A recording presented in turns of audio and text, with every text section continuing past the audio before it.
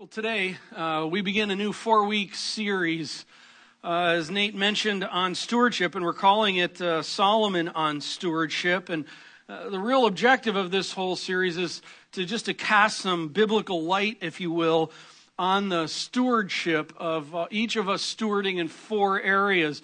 Today it's stewarding our soul. Next week it's stewarding ourselves. Then we're going to be talking about stewarding our stuff. And then the 4th Sunday is going to be kind of related to this topic of just stewardship and our church, related things to that. And let me talk on 2 of the key words here that are in our series. First is stewardship. Stewardship is the managing of, the caring for something that you have been trusted with. So if you've been entrusted with something, steward it. That's the idea. If you've been trusted with something, then you have a responsibility, you have an opportunity to be able to steward that. Now, I realize once the word stewardship comes up in a church setting, a few things can happen. Number one is if you've been around and you've been in like stewardship months or things like that at your church, one of the things that ends up happening is like, oh crud, here we go. 4 weeks of big time piling on guilt. Maybe some of you know what I'm talking about with that. Or some of you have already reached and held tightly on your wallet because you're like, here we go. Or others are thinking, yeah, I know how this gig works.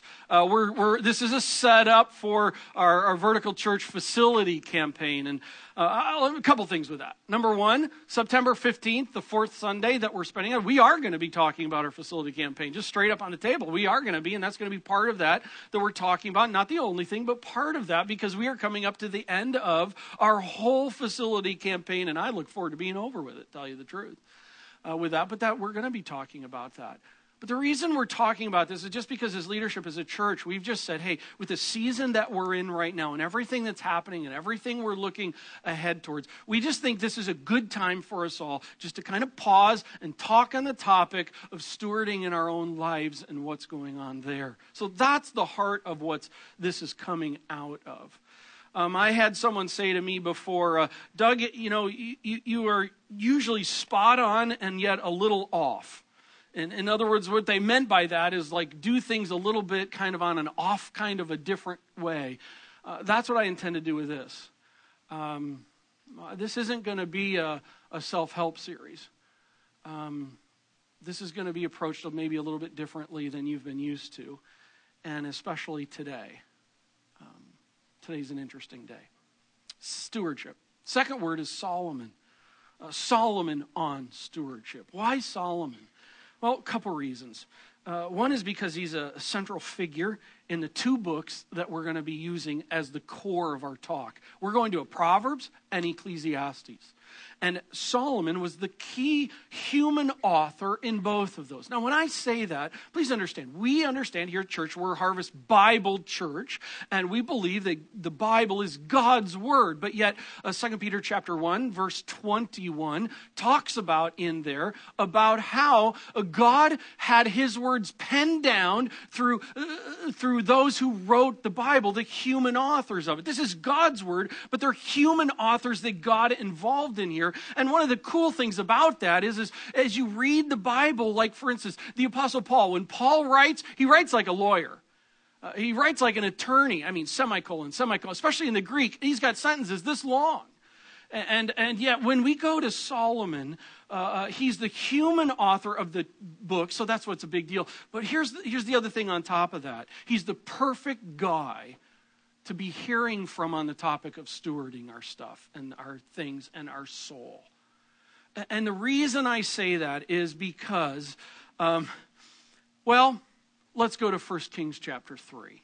1 Kings chapter 3. And if you're newer to the Bible, just look in the contents page, and it's not too far into the Bible, and it's in the Old Testament. 1 Kings is between 1 and 2 Samuel and 1 and 2 Chronicles. It's sandwiched in between there.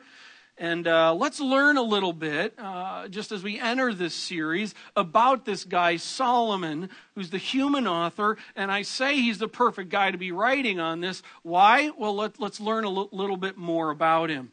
So 1 Kings chapter 3. Now, David has been king now for a long time, okay? I'm saying that because we've just finished up Joshua. We've made a major jump ahead. David has been king. 1 Kings chapter 2, you can look there and you can see that it tells that King David died. But 1 Kings chapter 2 also tells in there about how he went through this process and ends up getting Solomon, his son, as his predecessor as king. So in 1 Kings chapter 3, Solomon is the king. So, by the way, who was Solomon's mom? Bathsheba.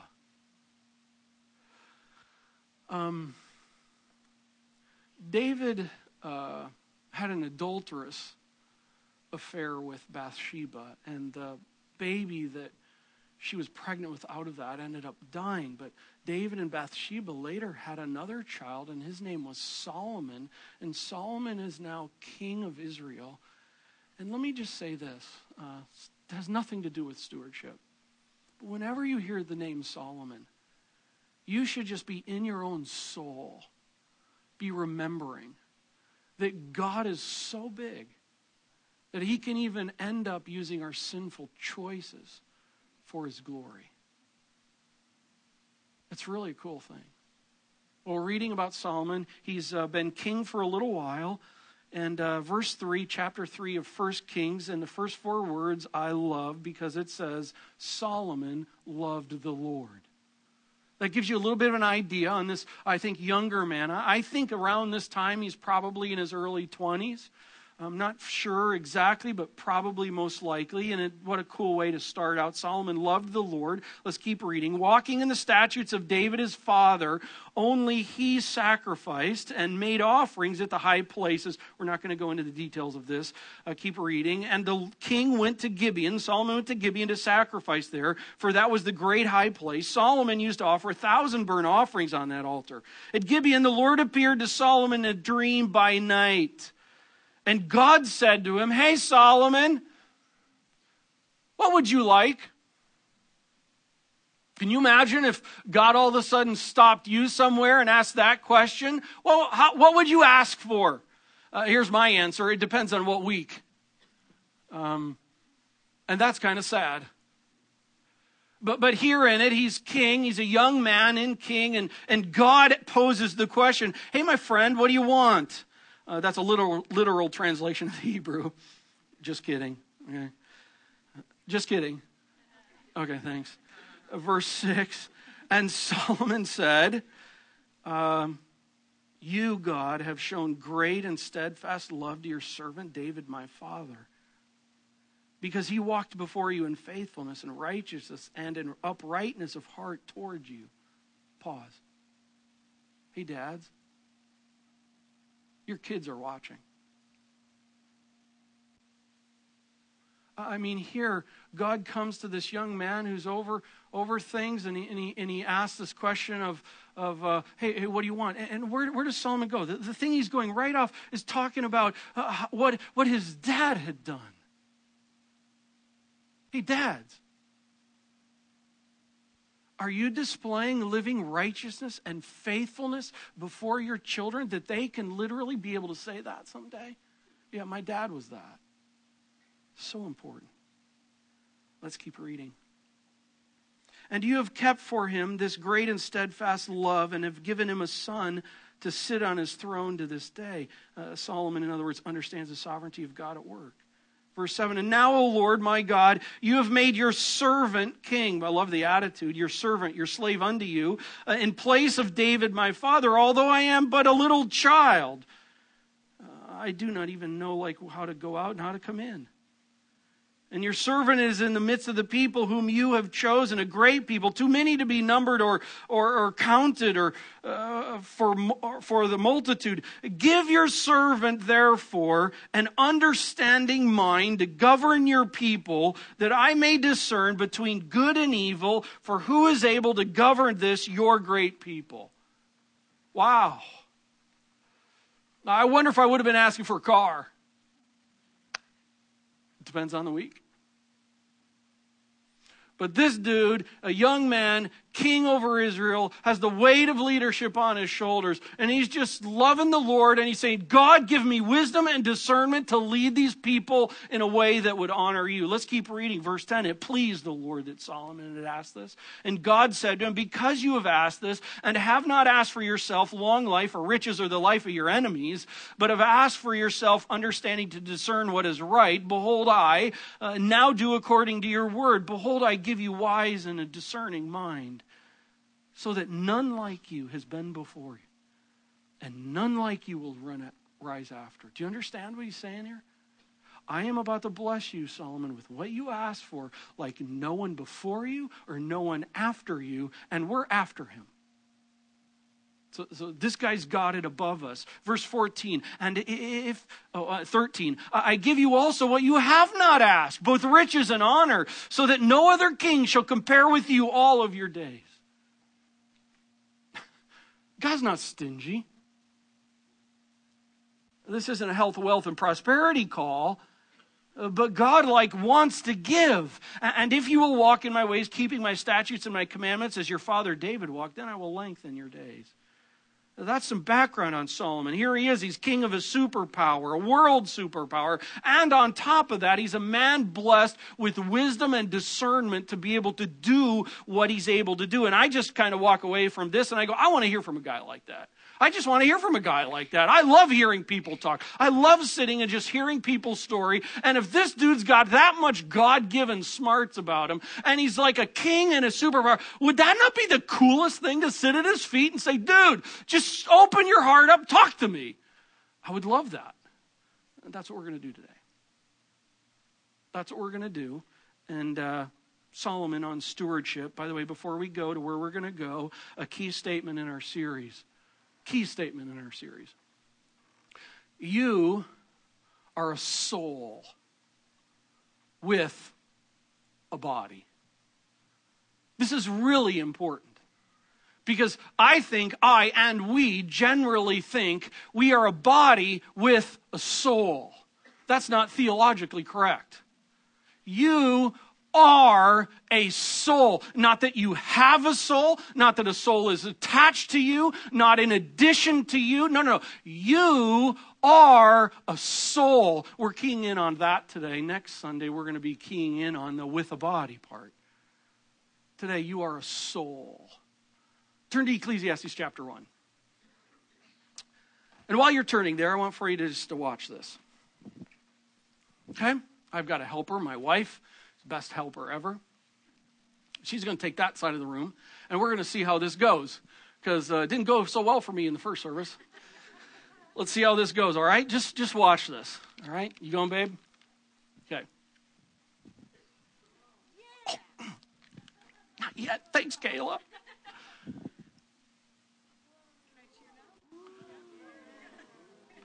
Oh, I got the groove.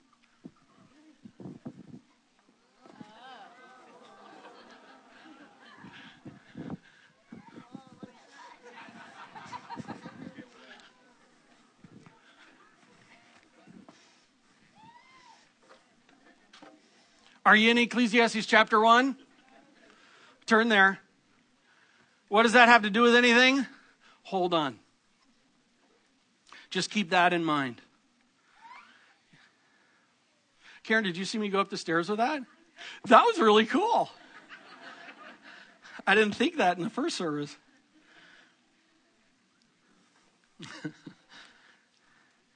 Ecclesiastes chapter 1.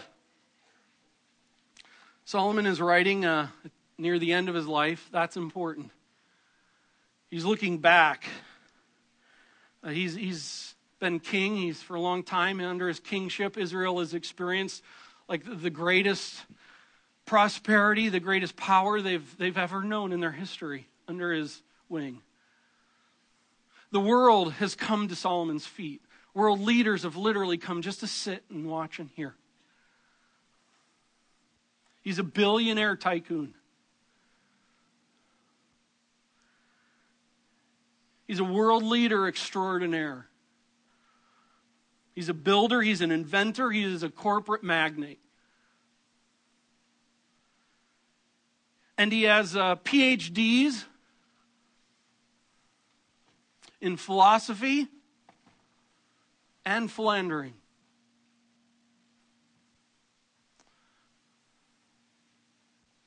And he's looking back. And what we're about to read is actually quite haunting. It's a haunting introspection, and I might call this, it's a gut check on life day. This is a gut check on life. I love this book because he's willing to talk about things that most people are not willing to talk about. And he's done it all. He's done way more than you or I could ever do, ever afford, ever make happen. And he's looking back on it all. And I think this is essentially where I'm coming to, is this is an argument that you are a soul yearning to be satisfied. So just sit back. Today's not a self-help day. No 3 points to go home with. Just sit back. Let's just take it in. All right? Ecclesiastes 1 verse 1. The words of the preacher, the son of David, king in Jerusalem. Vanity of vanities, says the preacher. Vanity of vanities, all is vanity. By the way, the Hebrew word here for vanities that is repeated over and over again in this statement, it has the idea of something that's there, and it's about what it leaves behind, which is nothing. That's interesting. Like a soap bubble. So cool to look at. So interesting, and then pop. And it's gone. And what are you thinking when it's gone? More soap bubbles. Again. Oh, that's so cool. Pop. And it's gone. More bubbles. Vanity of vanities. All of life is vanity. Pop. Verse 3, what does man gain by all the toil at which he toils under the sun? A generation goes. A generation comes. But the earth remains forever. The sun rises. The sun goes down and hastens to the place where it rises. The wind blows to the south and goes around to the north. Around and around goes the wind. And on its circuit, the wind returns. All the streams run into the sea. But it's never full. They go to the place where the streams flow. There they flow again. All things are just full of weariness. A man cannot utter it. The eye is not satisfied with seeing, nor the ear filled with hearing. What has been is what will be. And what has been done is what will be done. And there's nothing new under the sun. Is there a thing of which it is said, see, this is new? No. It's already been done in the ages before us. There's no remembrance of former things. There's no remembrance of former people. Nor will there be any remembrance of latter things. Nor will there be any remembrance of latter people yet to be among those who come after. Whoa, dude, did you have like a bad night the night before? Isn't this just kind of one of those times where it's like, let's just all get depressed?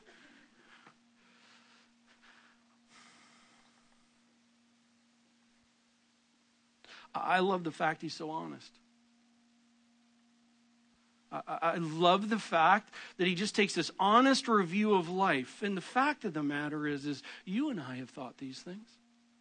Maybe in different words, picking up with different things. Life is just this unending, weary series of circles. The sun goes up, the rivers go in and out, the sun goes down.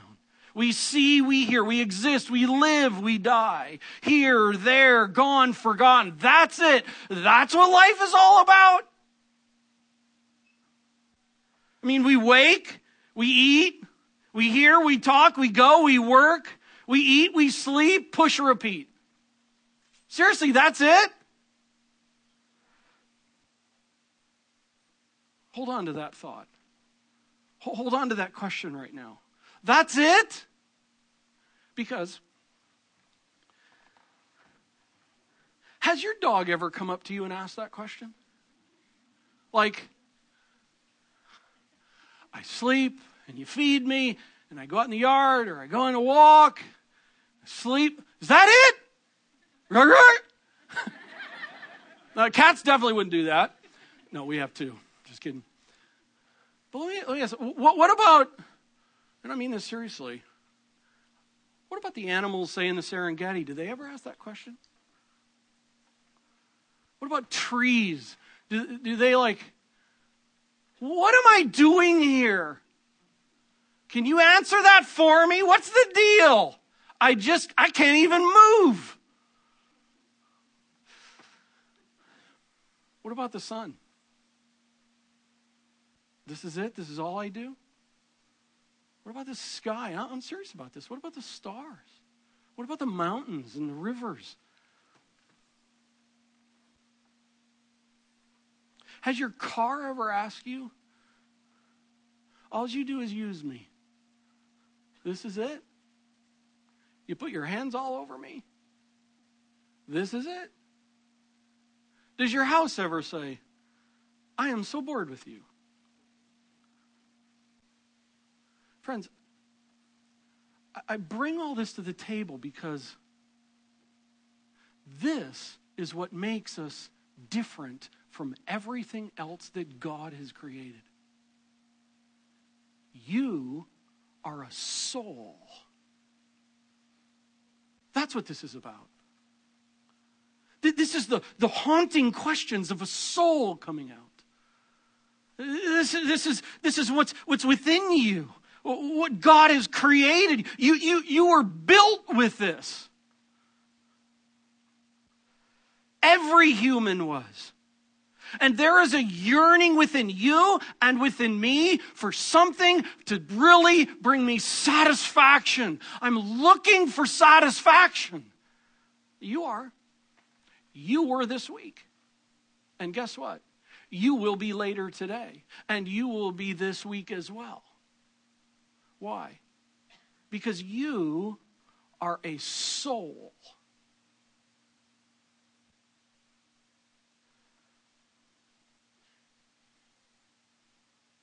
What I love about Ecclesiastes is Solomon just doesn't lay the haunting thing out there. He says, okay. So let's play this game. Let's go this route. Because I've been able to do everything. And let's apply it to the question at hand. So game on. Here we go. Game on. And he lays out the game. Let's read.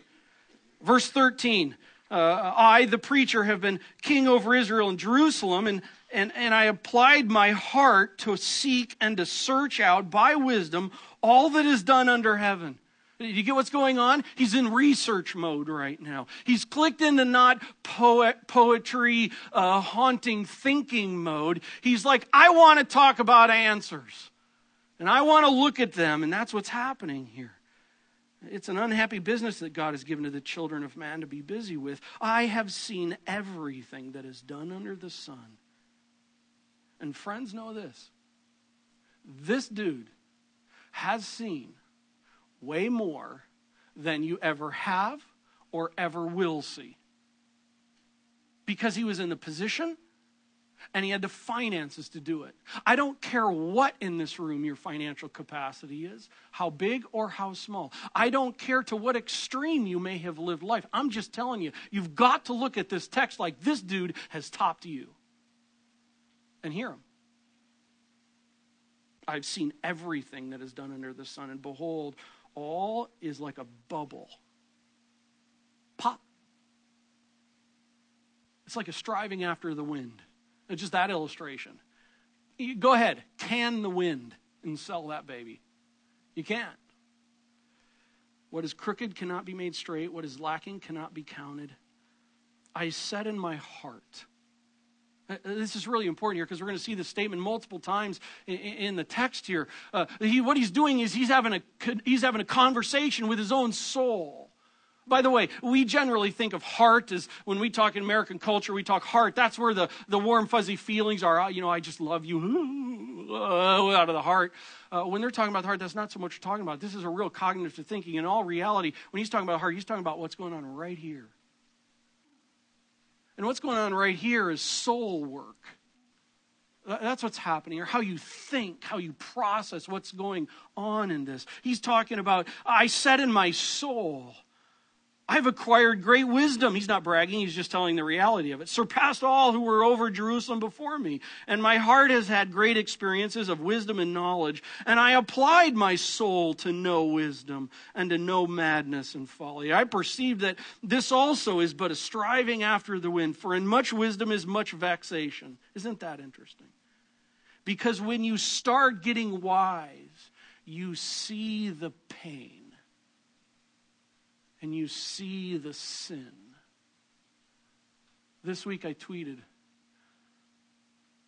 I'm just overwhelmed with the pain and the hopelessness that's going on around us. When you come to see it, it's overwhelming. That's what he's talking about here. The person who is really thinking in their soul, it just takes them to be real about thinking of it. No more stupid games. That's what he's talking about. Chapter 2, verse 1, I said in my soul, come now, I will test you. He's going after it, guys. I will test you with pleasure. Enjoy yourself. But behold, this also was vanity. I said of laughter, it's mad, and of pleasure, what use is it? I searched with my heart how to cheer my body with wine, and my heart still guiding me with wisdom, and how to lay hold on folly, till I might see what was good for the children of man to do under heaven during the few days of their life. Bubble, pop. Pleasure. Then I made great works.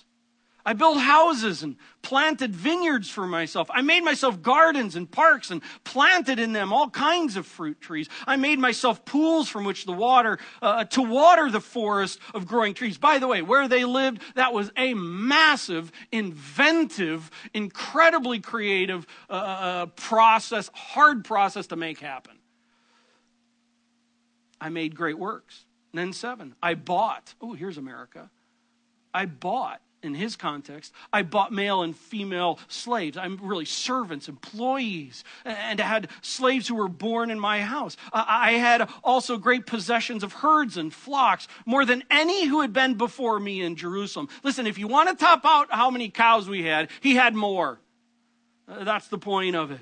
Verse 8, so I also gathered. Oh, this is an interesting one. How about just gathering and gathering and gathering? I gathered for myself silver and gold. I just piled it up. And the treasure of kings and provinces. I just had a whole huge stinking castle full of money and stuff. It was beyond belief. I got singers, men and women. And I got many concubines.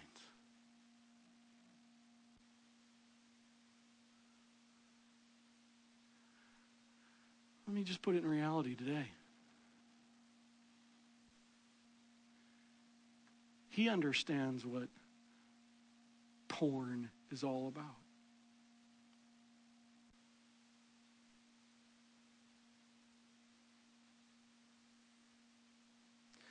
Verse 9, so I became great, power, prestige, and surpassed all who were before me in Jerusalem. Also, my wisdom remained with me during this. And look at this, verse 10. Whatever my eyes desired, I did not keep from them. I kept my heart from no pleasure.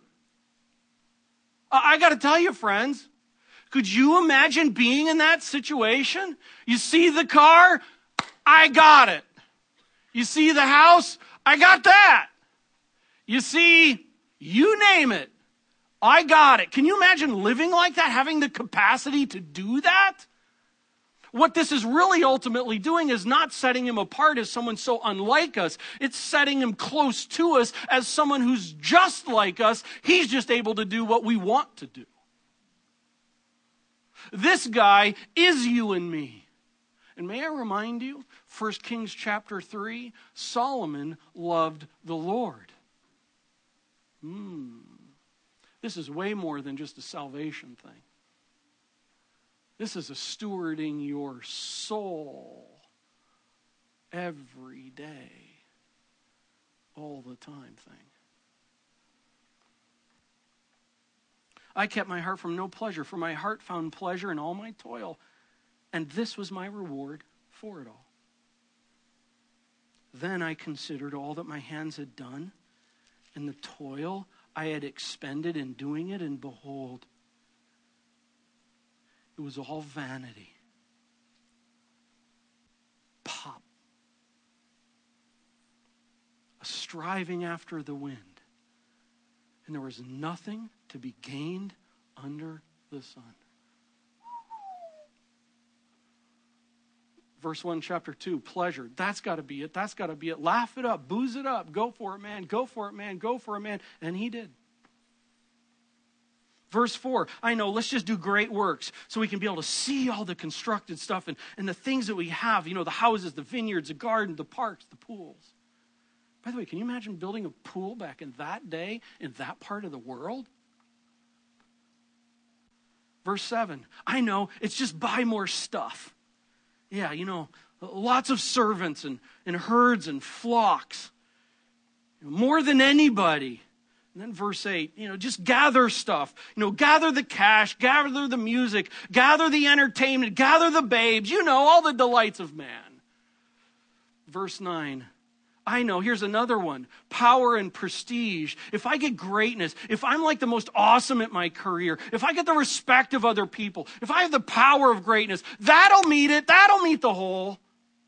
And verse 10, whatever my eyes desired, I did not keep from them. I kept my heart from no pleasure. I'm telling you, friends, this dude was full throttle. And on certain days, he's doing everything I wish I could. And same for you.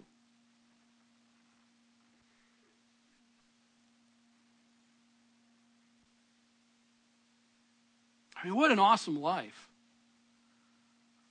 Constant parties. And you got the money to party it right. I mean, all the money, all the real estate, all the women, all the men, all the power. Dude, sweet. All is vanity. Pop. Friends, stuff is not wrong.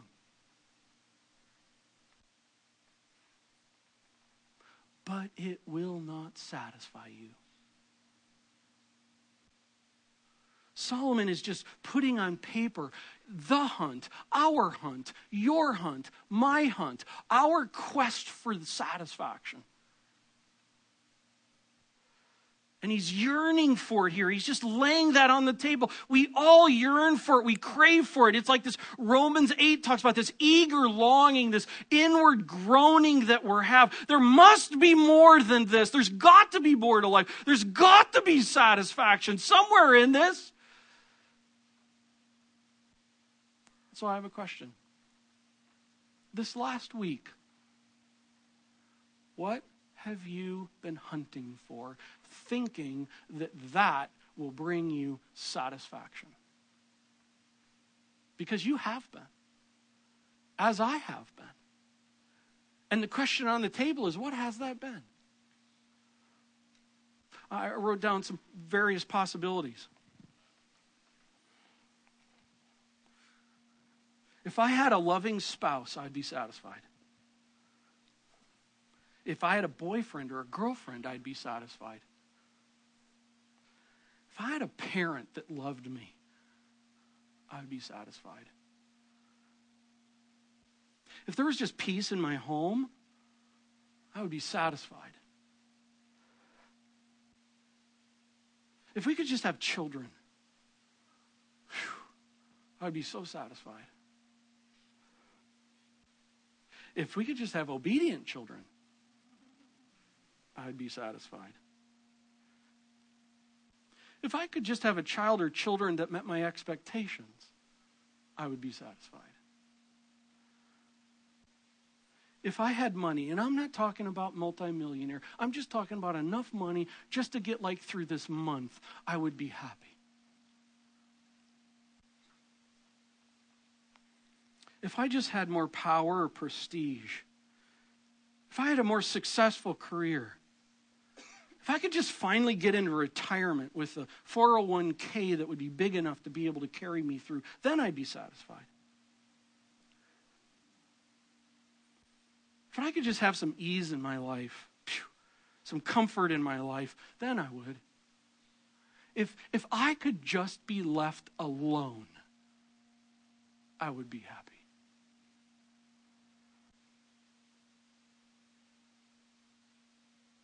Sex. Drugs. Not only illegal anymore. Rock and roll. If I could just be that stud, walking down the street, pants down, hat turned, looking like the dude, so that everybody looked at me and you thought, that dude is a dude, then I would be happy. I'm telling you, as I get older, I just look at that and I just go, you are so, I'm sorry if this is any of you, but you just look so stupid. And here's why. Because you're a big fake. That's why. And you can fool other stupid people. And I'm talking, that applies to this whole list of stuff. Friends, we have bought into the game that the stuff of this world can somehow satisfy. And kids and teens, hear me in this. It won't. I'm not saying it's wrong. I'm not saying these things aren't things to be able to do. Dress up, look cool, whatever. But if that's the thing that you think is going to be the thing that is going to satisfy your soul, you are in for a hard life. And I don't want that for you. I don't want that for me. And I know how I struggle with it. If I could just be a land tycoon or a business mogul or a world traveler or an academic whiz, maybe not even an academic whiz, but if I could just get an A in that class, my life would be happy. If I could just play professional sports, that was one of my dreams as a kid. Yeah, sorry. If I could just have the big music career, if I could just be popular, or here's one, if I could just look spiritual. I got my act together, dude. And you don't. Just being the tough guy or the good-looking, sweet, hot-looking chick. Or if you could just be a chick magnet. Yeah. Like I never was. If I could just have a bigger house, a bigger car, I don't know.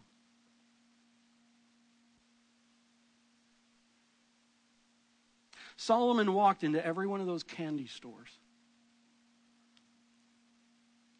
And he went in and he tasted and he tried and he played and he came out and he says, please hear me.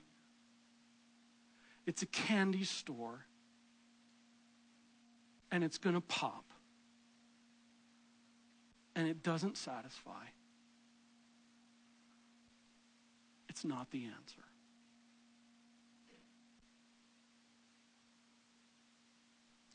Verse 11, then I surveyed all that my hands had done and the toil I expended in doing it, and behold, it was all vanity, a striving after the wind.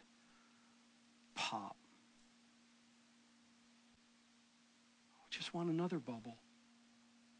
Pop. Oh, come on, another one. Pop. Now I need another one. Pop. Hey, that thing that's yearning within you to be satisfied, God put that in you.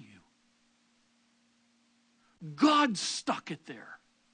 And God stuck it there for a reason. God stuck it there that you would yearn and long for something that would be able to fill that. And the answer to that is relationship with Him. That's the answer. I'm not talking about fulfilling a list of do's and don'ts. I'm talking about a living, breathing, real, ongoing, moving along, real deal relationship with your Creator. Because friends, sex won't fill that hole. Money won't fill that hole. Stuff won't fill that hole. And you and I, we all know that. And yet we keep going to the candy store.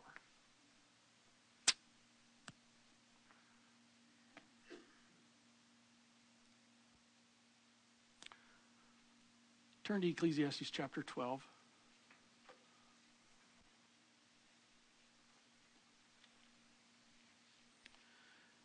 Verse 13, I just want to read part of the verse because this is the part that applies to today.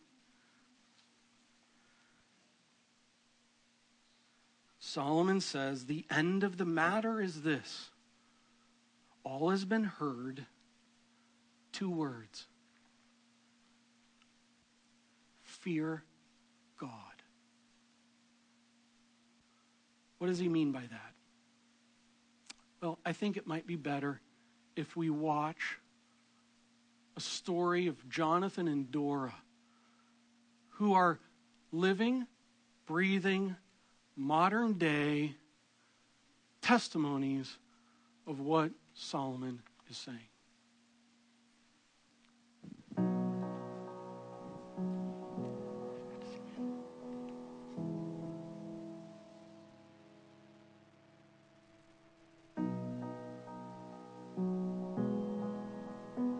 We got engaged in October of 2007, and shortly after that, things started to get really bad. There were times where I didn't understand him. I wouldn't see him weekends at a time. At 18, my father passed away, and I took that very hard. I actually blamed God. I had resentment for God. I had anger towards Him. The anger really manifested itself when I started fighting professionally. I started fighting outside of the ring for money, backyard fights, alleys, bare knuckle, fist to fist.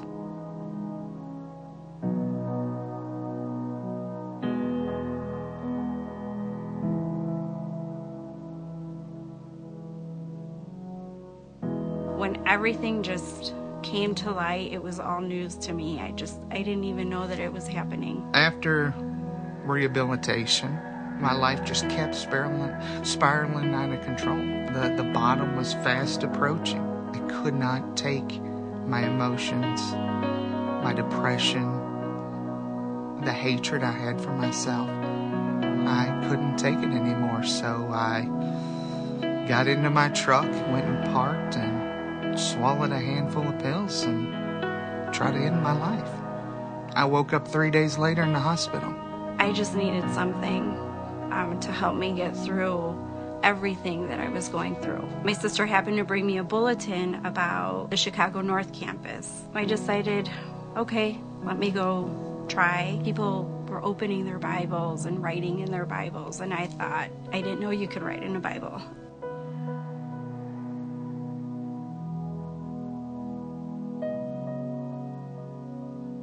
I go in and I sit with her. She starts asking me if I know about Christ. And I even said, I thought we were here to talk about Jonathan. And she said, no, we need to talk about you first. I just remember her explaining what Jesus did on the cross for us. And it came to one point where I said to her, when can I do this? When can I give my life to Christ? Because I can't do this anymore. And she said, you could do it right now. And so that's when I just poured everything out. I just gave it to him and I just said, I'm yours. I'm completely yours. Do whatever you want with me. And then I walked out of that room and man, I just felt so much lighter, like I can't even describe it. It was just amazing.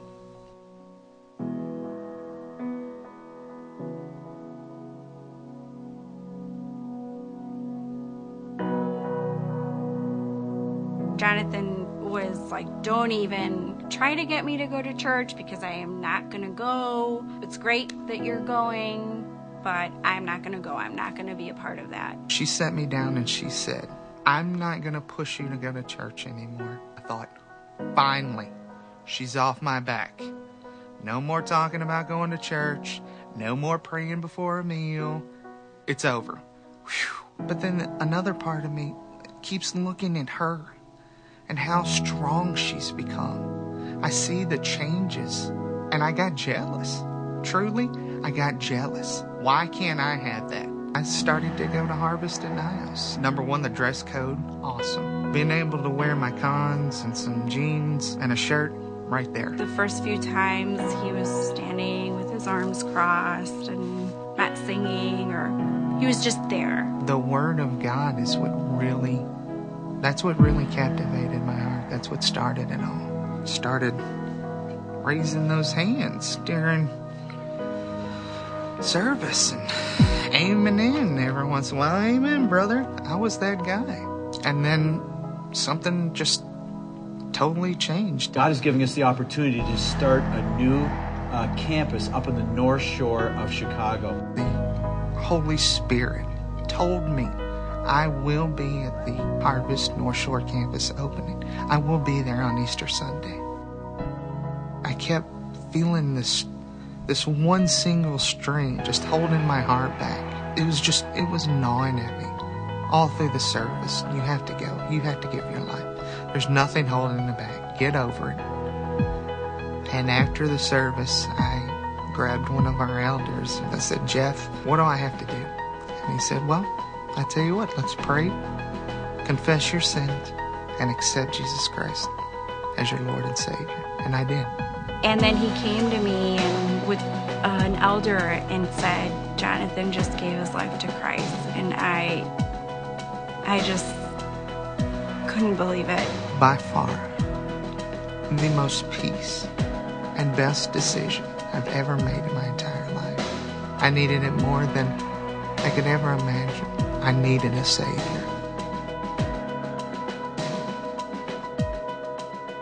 Priceless. And it was just so simple and so beautiful and glorifying God.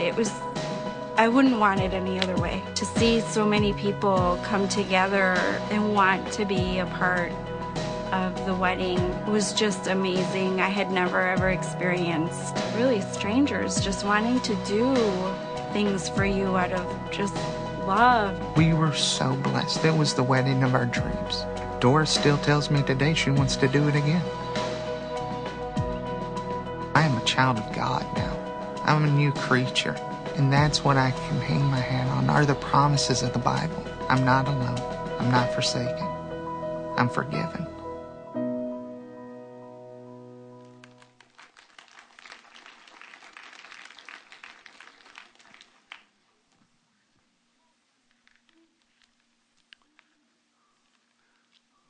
Vanity of vanities. It's all vanity. So cool. So awesome.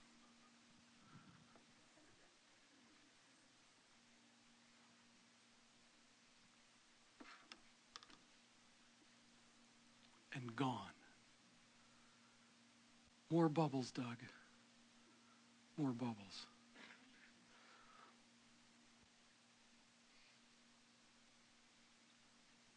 Jesus said, I am the door. If anyone enters by me, he will be saved and will go in and out and find pasture. The thief comes only to steal and kill and destroy. I have come that they may have life and have it more abundantly. I am the good shepherd.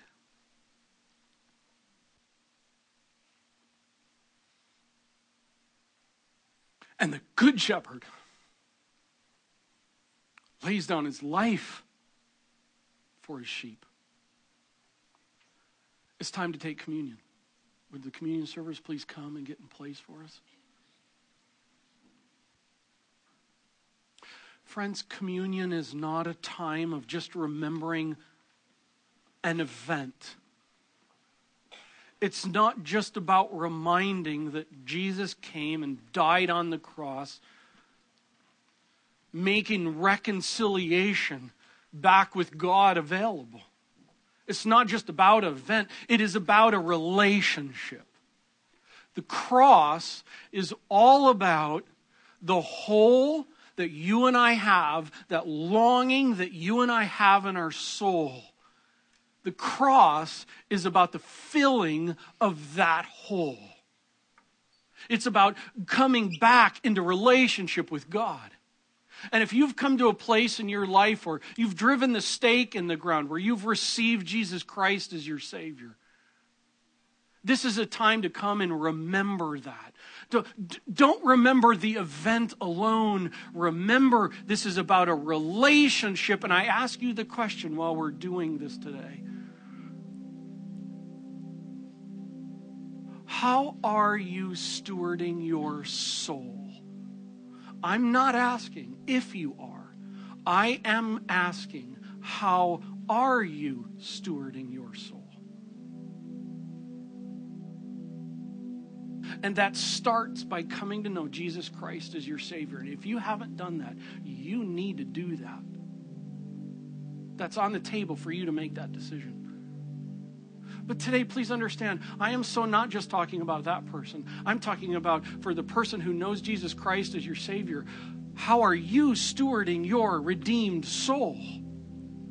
You entered in relationship. Is it anorexic and starving to death? Or is it growing and maturing and satisfied by God and God alone? And if your house burned down this week and your car blew up this week and death even came upon you and your family, you even in the hurt and the pain of it all would still be able within there know that you are satisfied because you are in relationship with your Creator. Let's participate in communion.